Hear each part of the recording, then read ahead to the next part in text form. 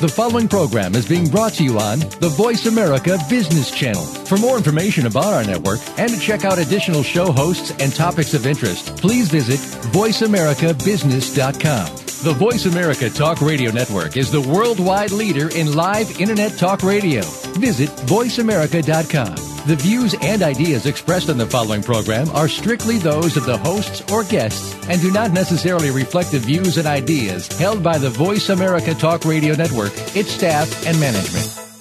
All financial advice provided on this show is for entertainment and educational purposes only. The financial ideas and strategies discussed are only provided as a starting point for a conversation about money matters. With regard to your particular investments and financial strategies, consult your financial planner, CPA, or investment professional. All your financial decisions are yours and yours alone to make and subsequently are solely your responsibility. The information that is supplied through the context of the radio program and any repurposing of its content by the host or network is a combination and collection of solid financial investment understanding, opinion, and comments. This network, show, and its host are not liable for financial strategies, outcomes that you employ in any manner that result in any kind of loss. Shares of corporate sponsors may be the subject of buy or sell recommendations in Jay Taylor's newsletter in accordance with Jay's objective opinion.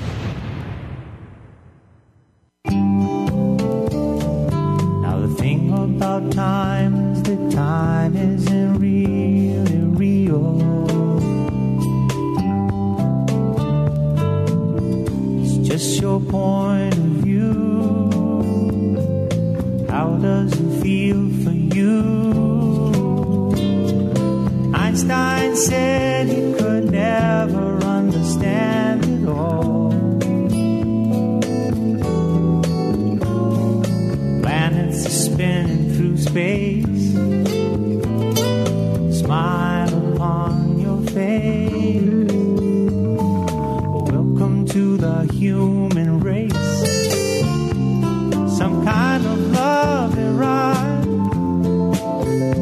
I'll be sliding down, I'll be gliding down. Try not to try too hard, it's just a lovely ride. Welcome to Turning Hard Times into Good Times with your host, Jay Taylor. This hour will help investors fix issues and achieve personal gain. Now here's your host, Jay Taylor. Welcome. I am your host, Jay Taylor. I'm also the editor of Jay Taylor's Gold, Energy, and Tech Stocks newsletter. And to learn more about my work, you can go to a website called miningstocks.com. That's miningstocks.com. Also to webeatthestreet.com. webeatthestreet.com. You can learn about Roger Wiegand and myself on webeatthestreet.com. And you can learn more about my work and Chen Lin's work at miningstocks.com. You can also sign up for special trial offers. These are offers, lower-priced offers, to allow you to get a chance to try our newsletters and see if you might like them, if they might fit your investment needs. And you can call my assistant, Claudio Bossi, at 718-457-1426. That's 718-457-1426 during the normal work hours to learn more about that and to sign up for those newsletters. Also, again, you can go to either of those websites that I mentioned. The two other websites that I am posting on daily, one is jtaylormedia.com. I have a daily blog there. Jay Taylor, that's Jay Taylormedia.com, and goldinvestor.com is another site that I am prominently involved with. Also, to keep track of companies on my radar screen, these are companies that may make their way into my newsletter. Primarily these days, gold mining companies. You can go to jayswatchlist.com. That's jayswatchlist.com. Well, thanks to each of you for listening. As I mentioned last week, our numbers are improving very dramatically. We're up 28% on average in September. Our average weekly listening audience has grown by 28%. And so we're very, very pleased. Clearly, we're doing some things that people enjoy and find of use. Last, I need to also thank our corporate sponsors because they really make this program financially possible. It would not otherwise be so.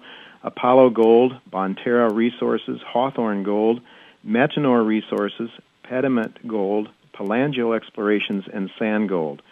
Those are all companies that are sponsors, and we will be interviewing from time to time the CEOs of those various companies on this show as well, so that you can learn to know more about their companies and how they are building wealth for their shareholders. Well, we've had some really good results so far this year. Our average portfolio gain, our model portfolio is up 57% this year so far, but I am really concerned. I'm very, very concerned that what we're seeing here is nothing more than a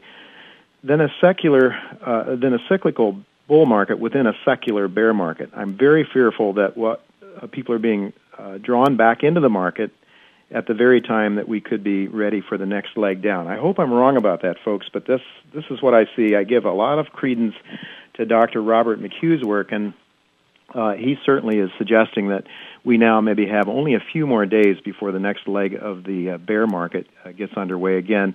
And his concerns there is the next leg could be a very, very severe one that he calls a nation-changing event to correct the bull market that began in 1718.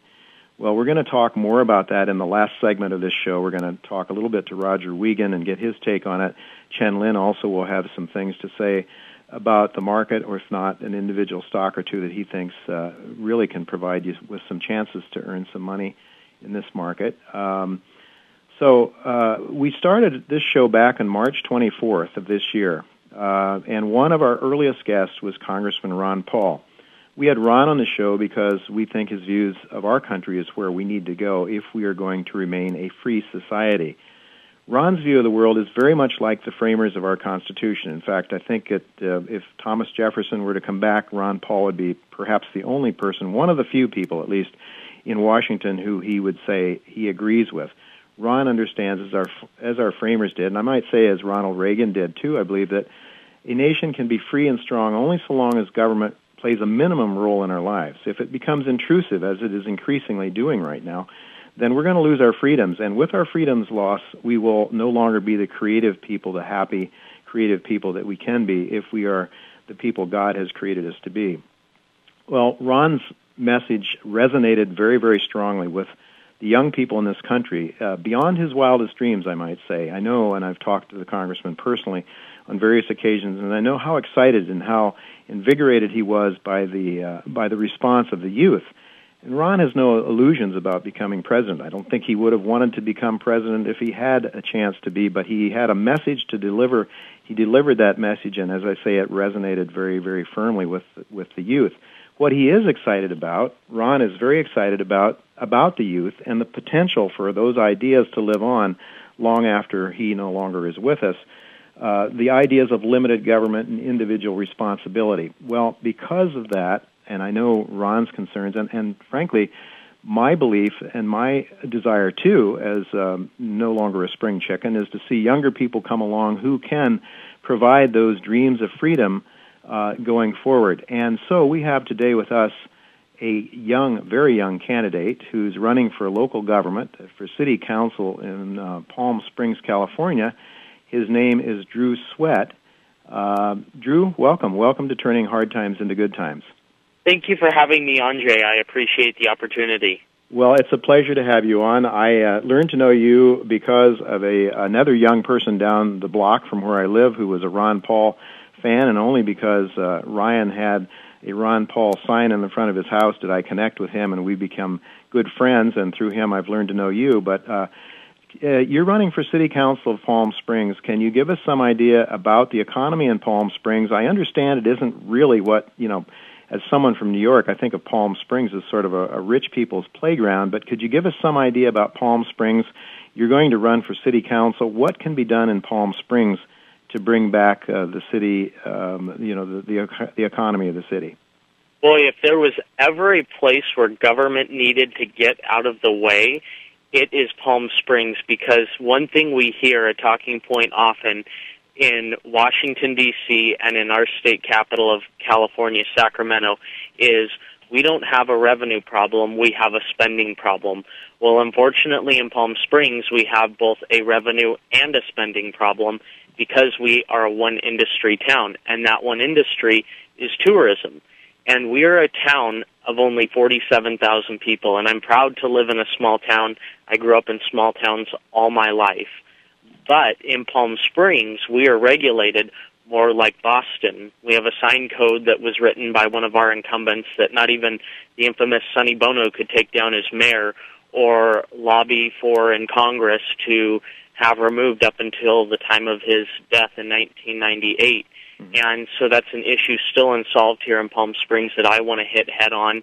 And we have leaders in our city government right now that go and tell everybody, feel the vibe of Palm Springs. Well, I differ from them because they believe that that vibe is bottled up and kept in their desks in City Hall and ought to be rationed out by them. Well, I think the vibe in Palm Springs has nothing to do with the government. I think that the vibe is in our storefronts of our small businesses on Palm Canyon Drive and in our mom and pop shops and in the entrepreneurs and the developers and the free market thinkers out here in Palm Springs that have made our city great for generations. And it's time that we claim that back, and that's why I'm running for Palm Springs City Council. Sure. Drew, could you give us an idea or just an example of some kind of intrusive government regulation that might be hurting your businesses there? Sure. Well, we have right now 4 out of our 5 city council members, our mayor included, who is running for Congress, Steve Pugnier, against Congresswoman Bono Mack, who have millions of dollars in special interests in Palm Springs, and they have to continuously recuse themselves from crucial votes that pertain to the future of Palm Springs' economy. I have no special interest, so I can be a full-time leader and full-time decision-maker in Palm Springs. That has hurt us. We have the sign code, but more importantly, we have code enforcement, which is used as a political witch hunt tool for the, heavy-handed Chicago mob-style political network that runs this town. We currently have one councilwoman, Jenny Fote, who's been on for 6 years, that's been indicted for murder not once but twice, was questioned in the third. There's a whole book about it, Feminism on Trial. And she goes around, and if she does not like you, she sends out code enforcement and your business closes down. Or if you're trying to open a business, it won't open up. The average business owner that I've talked to in Palm Springs, when they acquire a property, it takes them 2.5 years to open their doors. That's not right. And it's because our code enforcement comes out and they will nickel and dime our business owners in Palm Springs. So instead of nickel and diming people to death here, I think that we need to focus on our TOT tax, our hotel tax revenue, to fund our city, and we also need to tighten our belt in City Hall. We hire way too many contractors, give them full benefits, and in some cases, like with our downtown administrator, the person who is essentially in charge of making sure that downtown Palm Springs, the heart of our economy, thrives, she's paid over $120,000 a year to work for the city of Palm Springs, but she works for at least 3 of our competitors. Oh. And so, there's so many different factors here, and it's just a really incestuous nature here with the politicians and the special interests and special business interests of those who sit on city council and work in city government. And we have too many people who have a government perspective but not a private sector perspective. Drew, let me ask you, this lady you were talking about who's been indicted for murder hasn't been convicted. Is that true? That's true, and as one of the jurors said when interviewed, she said she was found not guilty but not innocent, because if you read the book Feminism on Trial, which I believe suggests that she was involved in somewhere around a dozen murders in Louisiana and Nevada and other places, her husband at the time was a very, very poor witness. Well, Drew, this doesn't sound like America to me. Are you fearful at all for making these allegations and talking like this about this lady? Well, I personally have had to bring on 2 bodyguards because of the threats that I've received from her supporters. Wow. Some people will remember out there after the passage of Prop 8 in California this last November, it was on O'Reilly and I believe CNN as well, that there was a rally that turned into a riot on the steps of the Palm Springs City Hall. Well, Councilwoman Fote, the council member that we're talking about here, got up on the steps of City Hall and listed the names of businesses and called for boycotts of these businesses whose owners or employees had given money to the Yes on 8 campaign, then later lied about it and lied about it again today at our final forum and would only apologize for, quote, forgetting that I said it. Well, Drew, this is amazing. I'm really sorry to hear this sort of thing is going on. Can you let people know how they can learn more about your candidacy and how, if they wish to, they can contribute? Is there a website where they can go to? If you go to Vote Drew, that's DREW, votedrew.com, you can read more about my issues, my press releases. I've got a couple of YouTube videos up there. I believe we've got 5 up so far. And there's a link to donate on there. There's a link to my online store. And, I want to talk about my online store here for just a couple of seconds. Okay. I caused quite a stir because I started a online store for merchandise for campaign collateral on cafepress.com, an online marketplace. And one of the items that I have on there with my Vote Drew logo is a pair of boxer shorts, which in Palm Springs is actually a really, really big seller and has been on my Facebook fan page and everything. And so a local reporter called me, and she asked me, she said, Drew, you're selling boxer shorts, for crying out loud, and you're getting people asking you to autograph them. Aren't you concerned about that? Mm-hmm. And I said to her, Erica, what other candidate is getting autograph requests and is, has the out-of-the-box thinking to do this? No one else. And one day I decided to jack the price up to $100 each and raised $1,000 in 8 minutes. Well, that's good. And we need that kind of innovative, outside-of-the-box private sector thinking in City Hall. Absolutely, Drew. Unfortunately, we're running out of time. So the website again is what?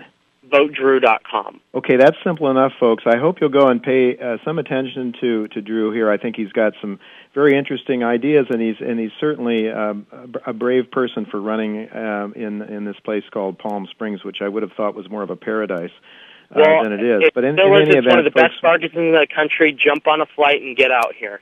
Well, thank you, Drew. Thank you so much for coming on. We're going to have to move on now to our commercial break. We've got Rob Kirby coming up next. Ron Paul wrote a book called The Revolution, a Manifesto. And after I hear what Drew has to say about what's going on in Palm Springs, is a revolution called for? I mean, goodness sakes, you have to think so. If life is like that widespread in America, I would like to think it's not for sure. But in any event, we're going to talk to Rob Kirby, and we'll listen to what Rob has to say. I think he's probably going to have some ideas and some comments on that himself. So we'll be right back with Rob Kirby. Don't go away.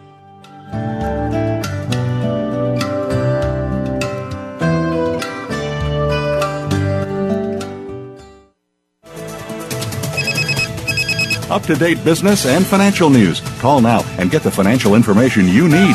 866-472-5790. 866-472-5790. The experts are here. Voice America Business Network.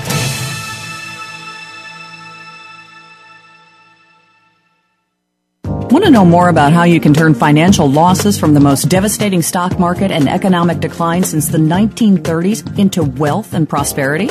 A successful strategy for dealing with adversity requires a proper diagnosis of the problem so that effective remedies can be prescribed. By applying rarely taught Austrian economic theory to policies implemented by our policymakers, Jay Taylor has been able to nearly double the value of his model portfolio since 2000, while the stock market has lost nearly half its value in the worst bear market in decades. At miningstocks.com, Jay and his associates provide a framework for turning the pains of the current bear market and recession into investment gains. Jay is a frequent radio and TV guest and speaker at investment conferences where he shares his highly profitable Austrian economic insights at a time when most people are seeing their 401ks become 201ks or worse. He is available to share his rare profit-making insights via radio, TV, and public speaking engagements. To profit from Jay's insights, call 718-457-1426 or visit miningstocks.com to subscribe to his profitable newsletters. Apollo Gold is a gold-producing and exploration company that recently brought the brand-new Black Fox Mine into production. Apollo's 100% owned Black Fox Mine is located in the world-renowned gold-producing district of Timmins, Ontario, Canada. It's expected to produce over 100,000 ounces of gold annually. Apollo Gold also has tremendous potential for additional gold discovery as they continue their current exploration program on their recent new discovery at the Gray Fox property, which is adjacent to the Black Fox Mine, as well as its new land acquisition of Pike Pike River. With gold prices near an all-time high, investors should consider Apollo Gold as an outstanding opportunity to invest in an undervalued junior gold mining company, well positioned to take advantage of a bull gold market. Apollo Gold trades on the New York Stock Exchange under the ticker symbol AGT and on the Toronto Stock Exchange under the ticker symbol APG. Visit Apollo's website at www.apollogold.com. Apollo Gold, a golden opportunity for investment. When it comes to business, you'll find the experts here. Voice America Business Network. Welcome to the human race. Some kind of love and ride. I'll be sliding down, I'll be gliding down. Try not to try too hard. It's just a lovely ride. You're listening to Turning Hard Times into Good Times with your host, Jay Taylor. If you have a question or comment about today's show, Jay would love to hear from you at 1-866-472-5790. That's 1-866-472-5790. You can also send an email to questionsfortaylor@gmail.com. That's questions, the number 4, Taylor@gmail.com. Sign up for Jay's newsletter, Jay Taylor's Gold, Energy, and Tech Stocks at www.miningstocks.com. Now, back to our program. Welcome back to Turning Hard Times into Good Times. Our special guest this week is Rob Kirby. Rob received his post-secondary education at York University and economics in Toronto. Upon graduation, he worked on an institutional trading desk for most of the 1980s and up until 1996 on Toronto's Bay Street Financial Centre. He also worked for 11 years at Prebon Yamani, an international interdealer broker of foreign exchange and interest rate products. Rob spent an additional year at another money bond broker called Freedom Bond Brokers, subsequently purchased by Cantor Fitzgerald, the world's largest U.S. bond broker. He then spent 2 years at another interdealer bond brokerage, Garbon, Inc., the world's second largest broker of U.S. government securities. Rob left the institutional investment industry in 1996 for approximately 4 years. He was a retail investment advisor with Scotia McLeod and Investors Group. He currently serves as an authorized dealer for BMG Bullion Bars, a secure and reliable means of purchasing investment-grade precious metals bullion. Welcome, Rob, to Turning Hard Times into Good Times, and I'm hoping that you can help us live up to our name here and the show's name. Well, I really hope I can too, Jay, and I must say it's really wonderful to be with you. And I told you there was something I wanted to just get out of the way, a little housekeeping chore right up front. And Jay hasn't put me up to this. It's just something that I really wanted to say. My line of work is as a forensic macroeconomist. And as such, I do not cover individual companies, and specifically the junior mining sector. And I just want all your listeners to hear it from a third-party voice, Jay, the value of the work that you and your team bring to the table. Just so everybody understands, the universe of junior mining companies is probably 1,500 at least, and maybe more. Mm-hmm. And to drill down and to find, there's a lot of chaff to weed through to find good stuff. Jay does that, and that's what you get when you subscribe to Jay's service, because what he does is he sorts out all that chaff, and he covers then intimately probably about 100 of the juniors, and you're getting sort of the cream of the crop. That's why it's important that everybody, if you're going to play the junior mining sector as an investor, it's sure, unless you're doing all the work yourself and you can devote a ton of time to it yourself, you really get a lot of value out of what Jay does. Anyway, well, I just wanted to say that. That's very kind of you. Of course, this show isn't about me. It's about people like you who make this show a growing success, and I thank you again for coming on. It's very kind of you to say those things. I also, though, want to also just mention my two partners, Roger Wiegand and Chen Lin, and when it comes to picking specific stocks, I give a lot of credit to Chen Lin, who's just brilliant, and we'll talk more about Chen's work in the in the end of this show again. But, Rob, let's get into some of the questions I have for you in mind today. You're a regular contributor and supporter to the Gold Antitrust Action Committee. And if by chance there are people out there who don't know who GATA is, I'd urge you to go to their website. It's GATA.org, www.gata.org. But to make a long story short, GATA is a not-for-profit organization that is alleging that the gold markets are manipulated and that the gold price is manipulated to levels far below where its market price would be if there was not government intervention and manipulation in the markets. So, Rob, by your resume, you've worked for some pretty good concerns, very mainstream concerns, especially that Cantor Fitzgerald outfit is about as mainstream as you can get, and Scotia McLeod is no slouch either. How is it that a guy like you, with your history of holding responsible positions at blue-chip firms, can sign on to a conspiracy theory of a company, of GATA? How can you really do that? Well, to begin with, Jay, I don't consider the views that I hold, which the mainstream attack dogs like to characterize as conspiracy theory. I instead refer to them as conspiracy facts.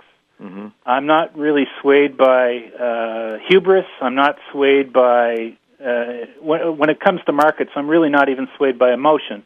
I'm swayed by, these days I'm swayed by my own research. And my own research is extremely compelling in that, a conspiracy against gold is a fact. And I've convinced myself of it. And in saying that, I would only remind people that I've been very aware of what a gold bug is since the 1980s. In my institutional background, we used to refer to gold bugs as wingnuts, people who were out in left field and people who didn't have a clue as to what was really going on in the world. So, you mean people like Ron Paul, for example? Yeah, would be a wingnut.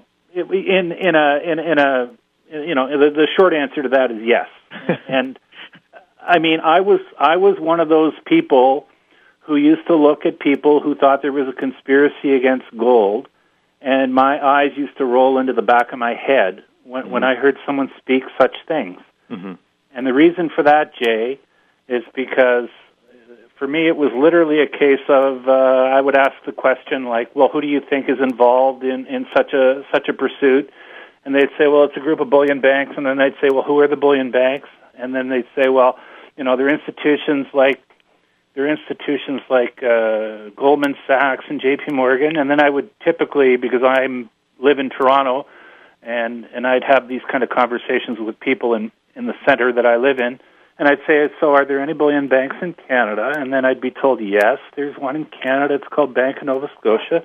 And then I'd say to them, well, isn't that interesting? Because for 4 or 5 years, I used to go out and drink quite regularly with the guy who traded the gold at Bank of Nova Scotia.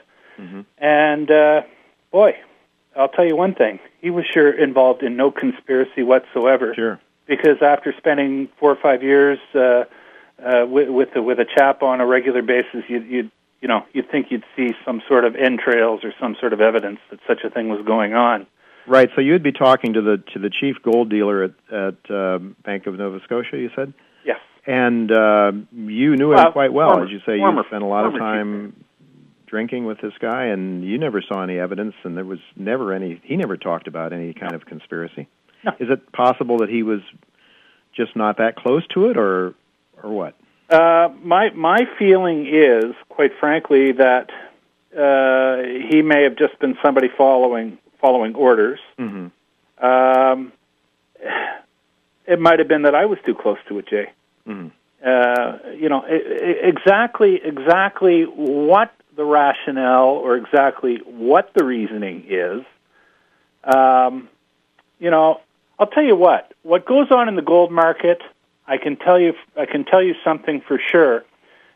My primary line of work for a good number of the years that I was in institutional sales or institutional brokerage was in the derivatives arena, and specifically in the marketing of an interest rate product called an interest rate swap. Mm-hmm.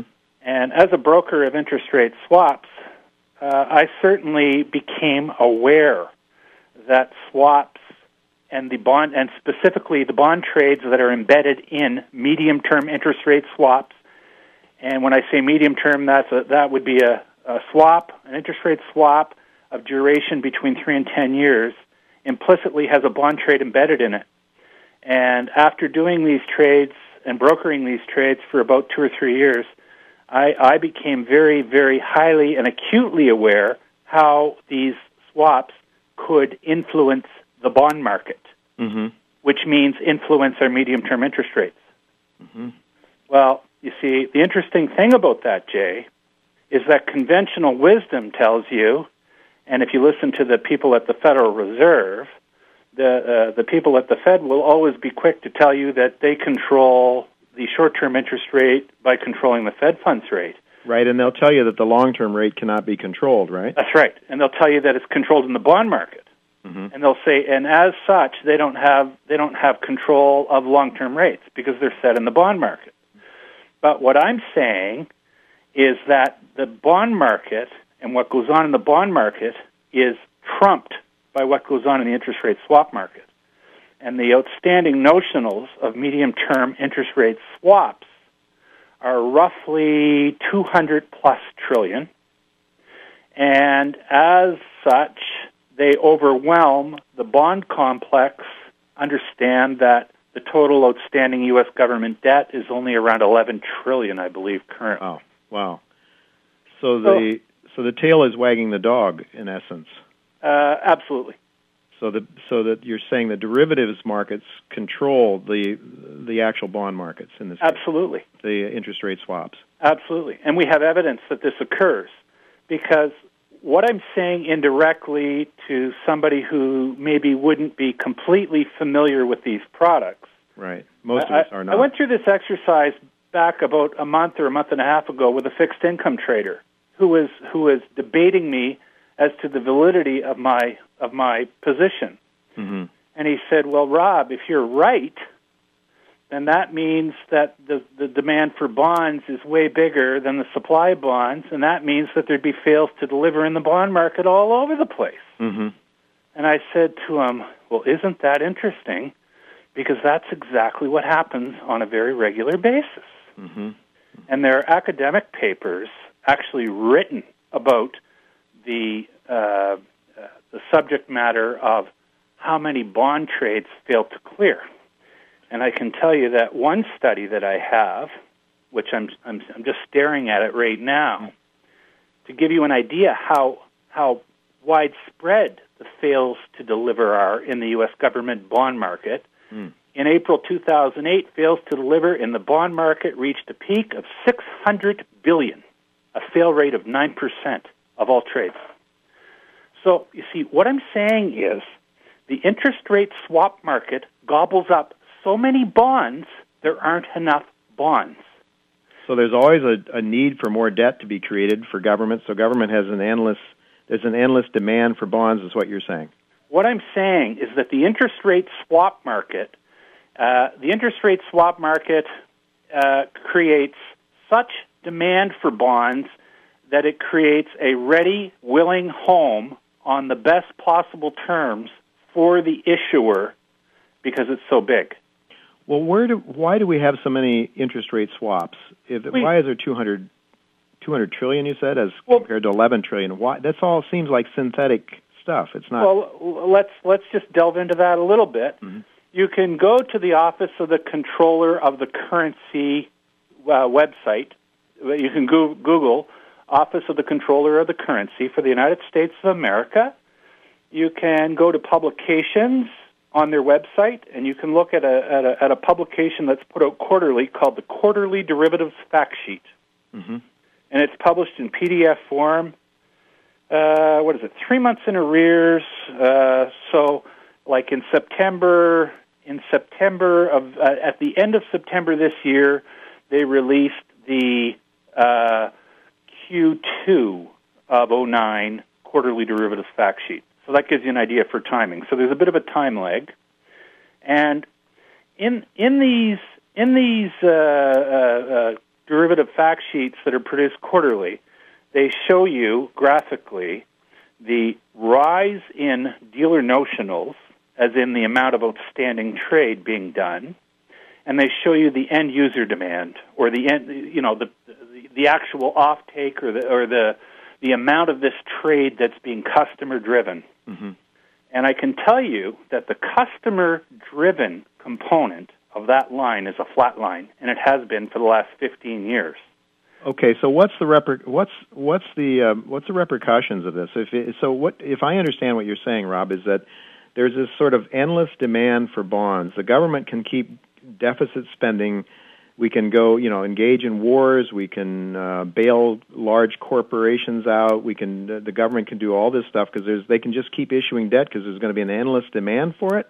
Exactly. And that interest rates can remain low forever. What it means, Jay, is that interest rates. It means that the setting of interest rates is arbitrary. And it's set by whom? Who's responsible? Is this the Fed that's behind this? Absolutely. Because it's the Fed's proxy banks where the concentrations of these instruments lie. Which would be which banks? Which would be J.P. Morgan, Bank of America, Merrill Lynch, Goldman Sachs, Morgan Stanley. These institutions. J.P. Morgan. These are why these institutions are too big to fail, I suppose. Of course, it's why they're too big to fail, yeah. Jay. This is why J.P. Morgan has a derivatives book which has clocked in as big as $92 trillion. This is why the combination of Bank of America and Merrill Lynch has the new merged entity has an $84 trillion derivatives book. This is why Goldman Sachs, a former investment bank with relative to the big banks, their capital levels are a pittance compared to an institution like a Morgan. But even Goldman Sachs has a $48 trillion derivatives book. Okay, let's take this back to the gold markets now. Sure. What evidence is there that the gold markets, is there some relationship between these derivatives and what you're talking about here and what's going on in the gold markets? Sure. Well, the pricing of gold is also arbitrary. And how is that accomplished? How is that accomplished? How is the arbitrariness of the gold price accomplished, if you could explain that to our listeners? Sure. Well, we know, I can, in this regard, I can say that my understanding of gold price rigging has come a long way in the last number of months, because I formerly used to believe that the price of gold was only capped. Mm-hmm. So I formerly was of the belief that as the price of gold naturally wanted to rise, mm-hmm.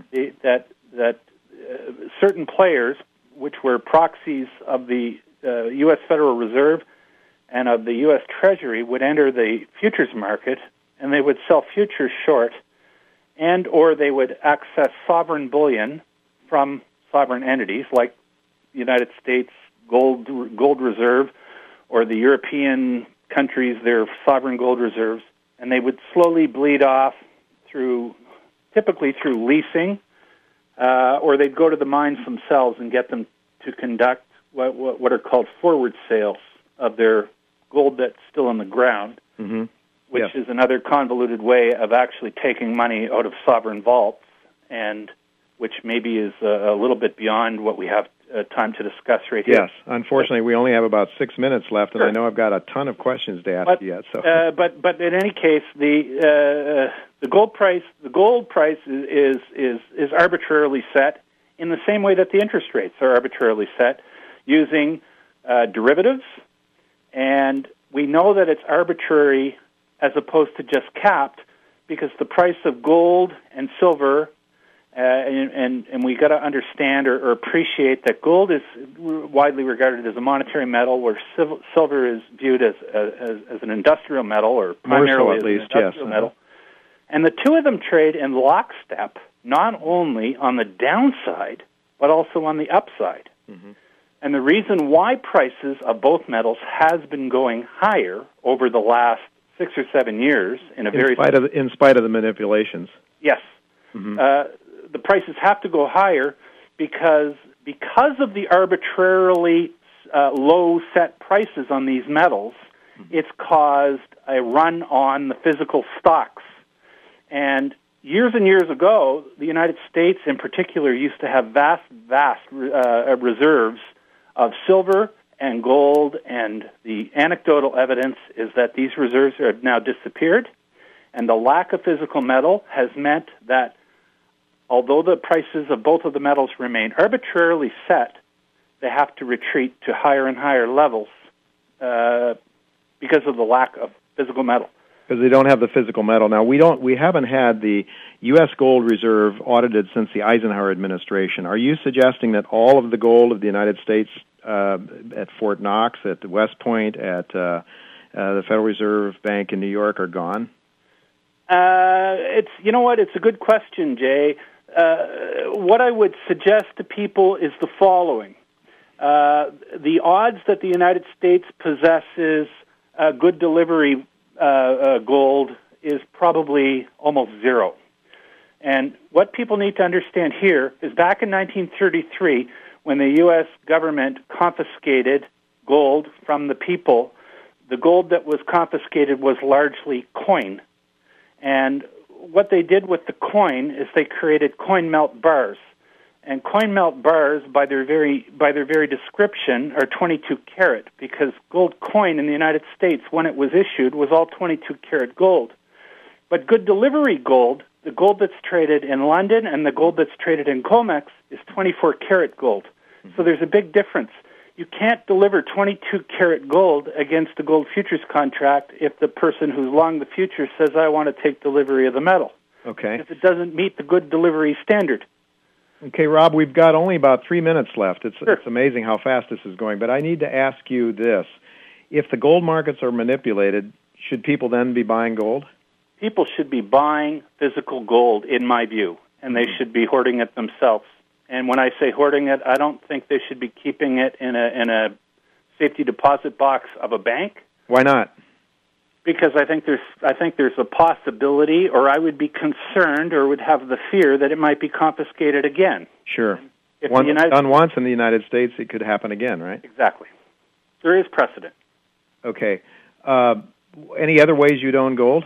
Physical is the way to own it. You mentioned gold mining. Are you an investor in gold mining personally? I am personally not an investor in gold mining stocks, but I know people that are, and I know people that have, and I know people that have made a lot of money doing so.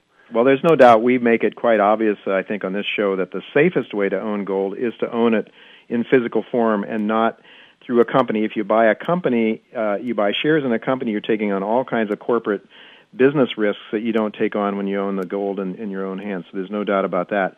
Rob, just one thought I want to ask you about before we give you a chance to talk about your website a little bit. You talked about the interest rates being manipulated and being really sort of contained to levels or arbitrarily set. And they're set at very, very low levels. I think most people would agree at levels that are very low. Of course, if you make the argument that our inflation rate is what the government says it is, then maybe you can go along with the rates as they are. But I don't believe that. Do you? No, not at all. So your belief is the inflation rate is higher than what they're saying it is by several percentage points, perhaps. Jay, I followed John Williams of ShadowStats.com's work, and there's no doubt in my mind that interest rates are much higher than what. Okay, we've had John on, and the real interest rates, are if you believe John's work, the real interest rates are very, very low. In which case, wouldn't that not be bullish for gold then too, if they're holding rates at such low levels? Absolutely. Okay, now let me ask you, please tell our listeners where they can learn more about your work. You do provide a newsletter, do you not? I do indeed. You can find all the subscription information at my little home on the web, which is KirbyAnalytics.com. Rob, thank you so much for your time. I wish we had more. We're going to go to a 2-hour show in January. Maybe we'll have more time, then we can have you back at that time. There's so much more we should have talked to you about, didn't have the time. Thanks so much for your insights and your help to our listeners. Folks, we'll be right back in just a few minutes with the wrap-up this week with Chen Lin and Roger Wiegand. Don't go away.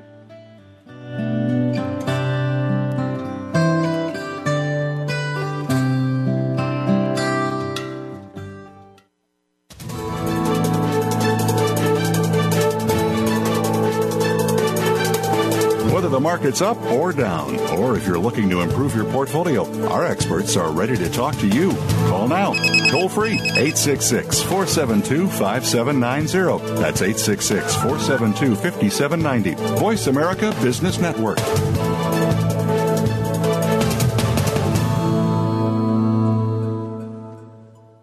Want to know more about how you can turn financial losses from the most devastating stock market and economic decline since the 1930s into wealth and prosperity?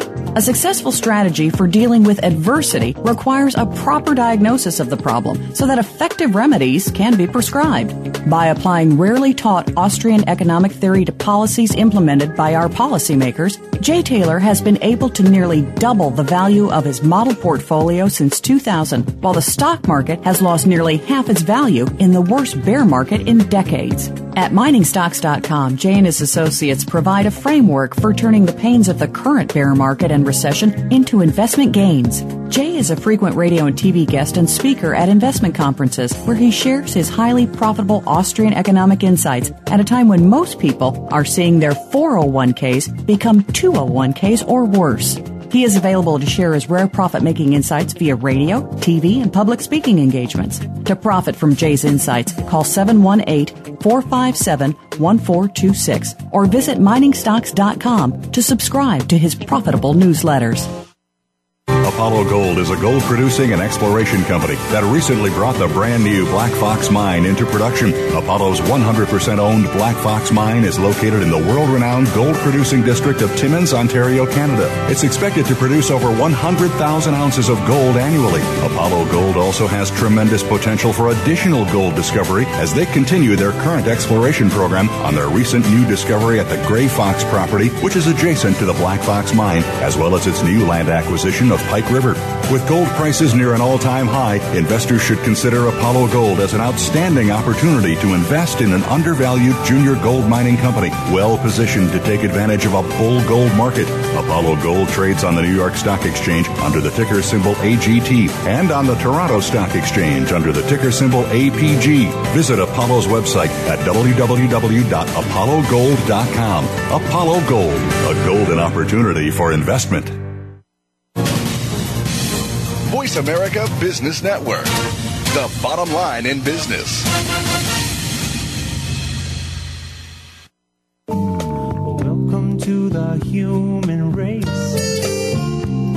Some kind of love and ride. I'll be sliding down, I'll be gliding down.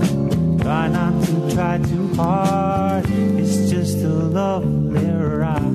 You're listening to Turning Hard Times into Good Times with your host, Jay Taylor. If you have a question or comment about today's show, Jay would love to hear from you at 1-866-472-5790. That's 1-866-472-5790. You can also send an email to questionsfortaylor@gmail.com.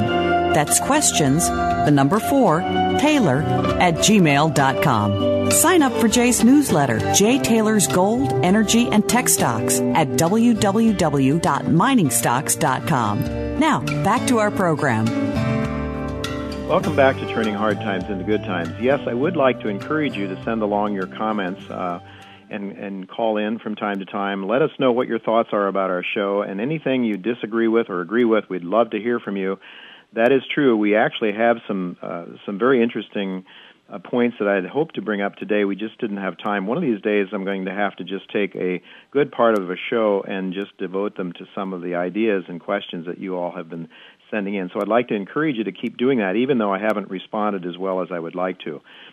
Well, as I mentioned in the first segment this week, and as I've been saying for some weeks now, I have been fearing that we could be heading for a major decline in the equity markets. My feeling is that we've had a natural bounce back from the March lows, and that what we're seeing here is probably a sucker's rally, and a big one, and a pretty good sized rise in equity prices that people are making people feel very, very good again, and they're forgetting the pain to a great extent of the pain that we experienced last fall. So for that reason, I've been encouraging investors to, my subscribers and myself too, I've been taking a lot of the profits off the table that we've enjoyed this year and of building up cash. My own IRA, I have now about a 35% cash position, and I want to have that cash available so that I can buy a hedge or two if and when I believe the equity market is going to turn down again. And then also to have some cash available to buy gold shares at the bottom, because I do believe that this is an environment that is extremely bullish for gold mining shares. Well, I want to get Roger's thoughts on that, and then I'm going to talk to Chen about a couple of other ideas. But Roger, are you there? Roger's here. What are your thoughts? Where are we heading for this equity in the equity markets now? Do you think we're close to some sort of a downturn? And then also, what are your thoughts about gold right now? We are close to a downturn, Jay. We thought it would occur a little bit earlier last month, but things have peaked out. It almost exactly peaked out on a Fibonacci top number of 61.8%. That's a retracement level from a low to a high. We expected that things would be starting to top out and sell around the 15th to the 21st of September. It's lingered around the top a little longer and gone sideways, but we do see a stock correction. We think that you're going to see it this week, next week. The base or bottom that we see for the stock market and for precious metals would be delayed, would be sometime between the 9th of November and the 13th during that week. So at this particular point, we're telling our readers and traders to hold their capital and wait until things get settled down and then get ready to go. We've got an agricultural thing open now. We're shorting credit in the banks. That trade is moving up. But we're looking for this cycle to get settled first before we actually jump in and go. We think that between that first week of November all the way through to May, we'll see probably two big rallies with one sell-off on profits in February. Mm-hmm. So there's definitely a big move ahead, but we have to get past this interim thing first.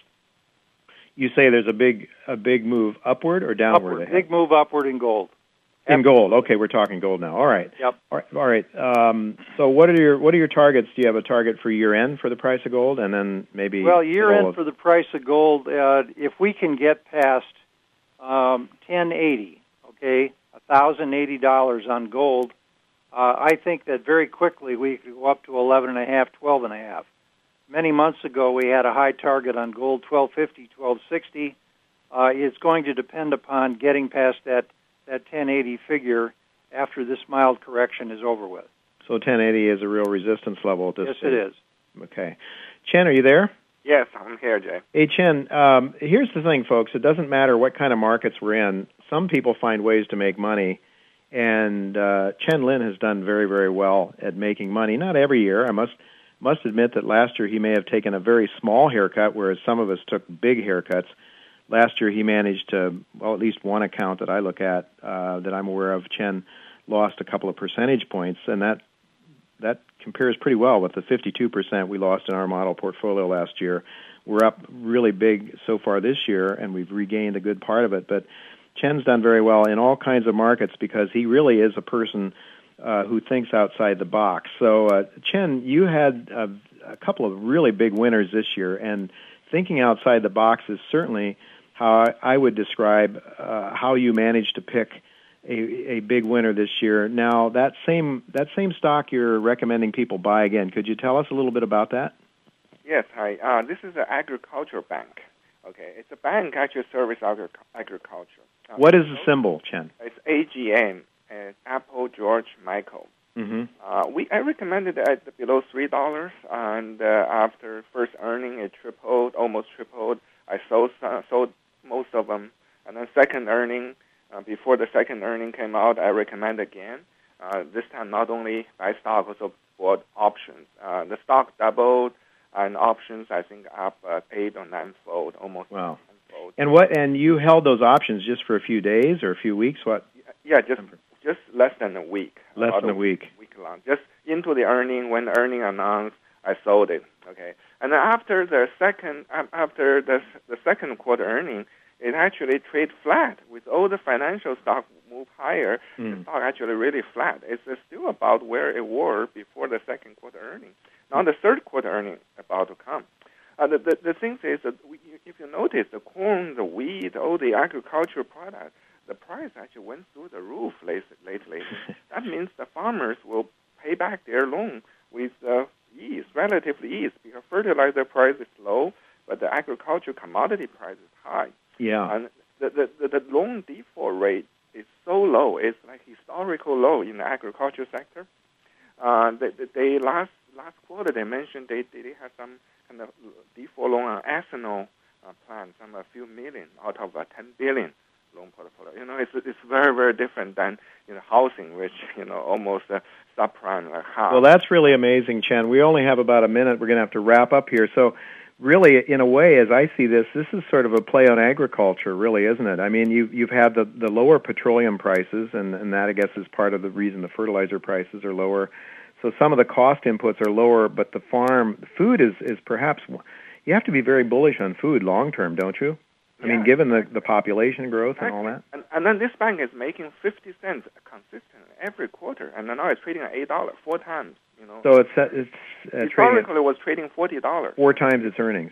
Yeah, $40 to $30. It was just sold out. So you see a potential rise here in earnings, and then a share price rise. I see their earnings probably consistent. Maybe a little bit rise, and most likely people will recognize it. Okay.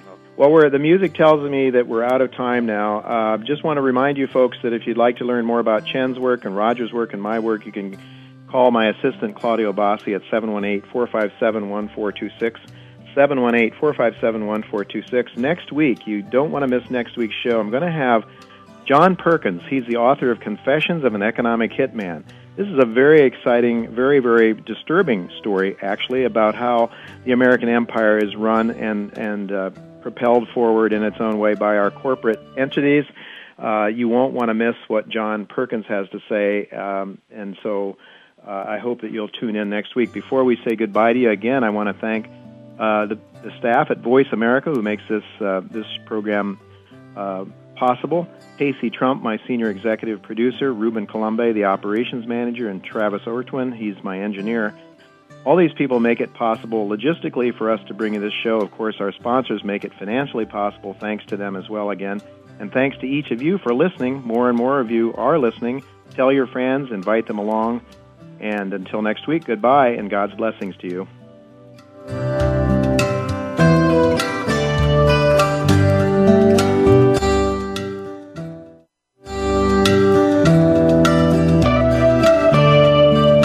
Thank you again for listening to Turning Hard Times into Good Times with Jay Taylor. Please join us again next Tuesday at noon Pacific Time, 3 p.m. Eastern Time on the Voice America Business Channel. Now the thing about time is that time isn't real. Thanks again for listening to the preceding program, brought to you on the Voice America Business Channel. For more information about our network and to check out additional show hosts and topics of interest, please visit voiceamericabusiness.com. The Voice America Talk Radio Network is the worldwide leader in live Internet talk radio.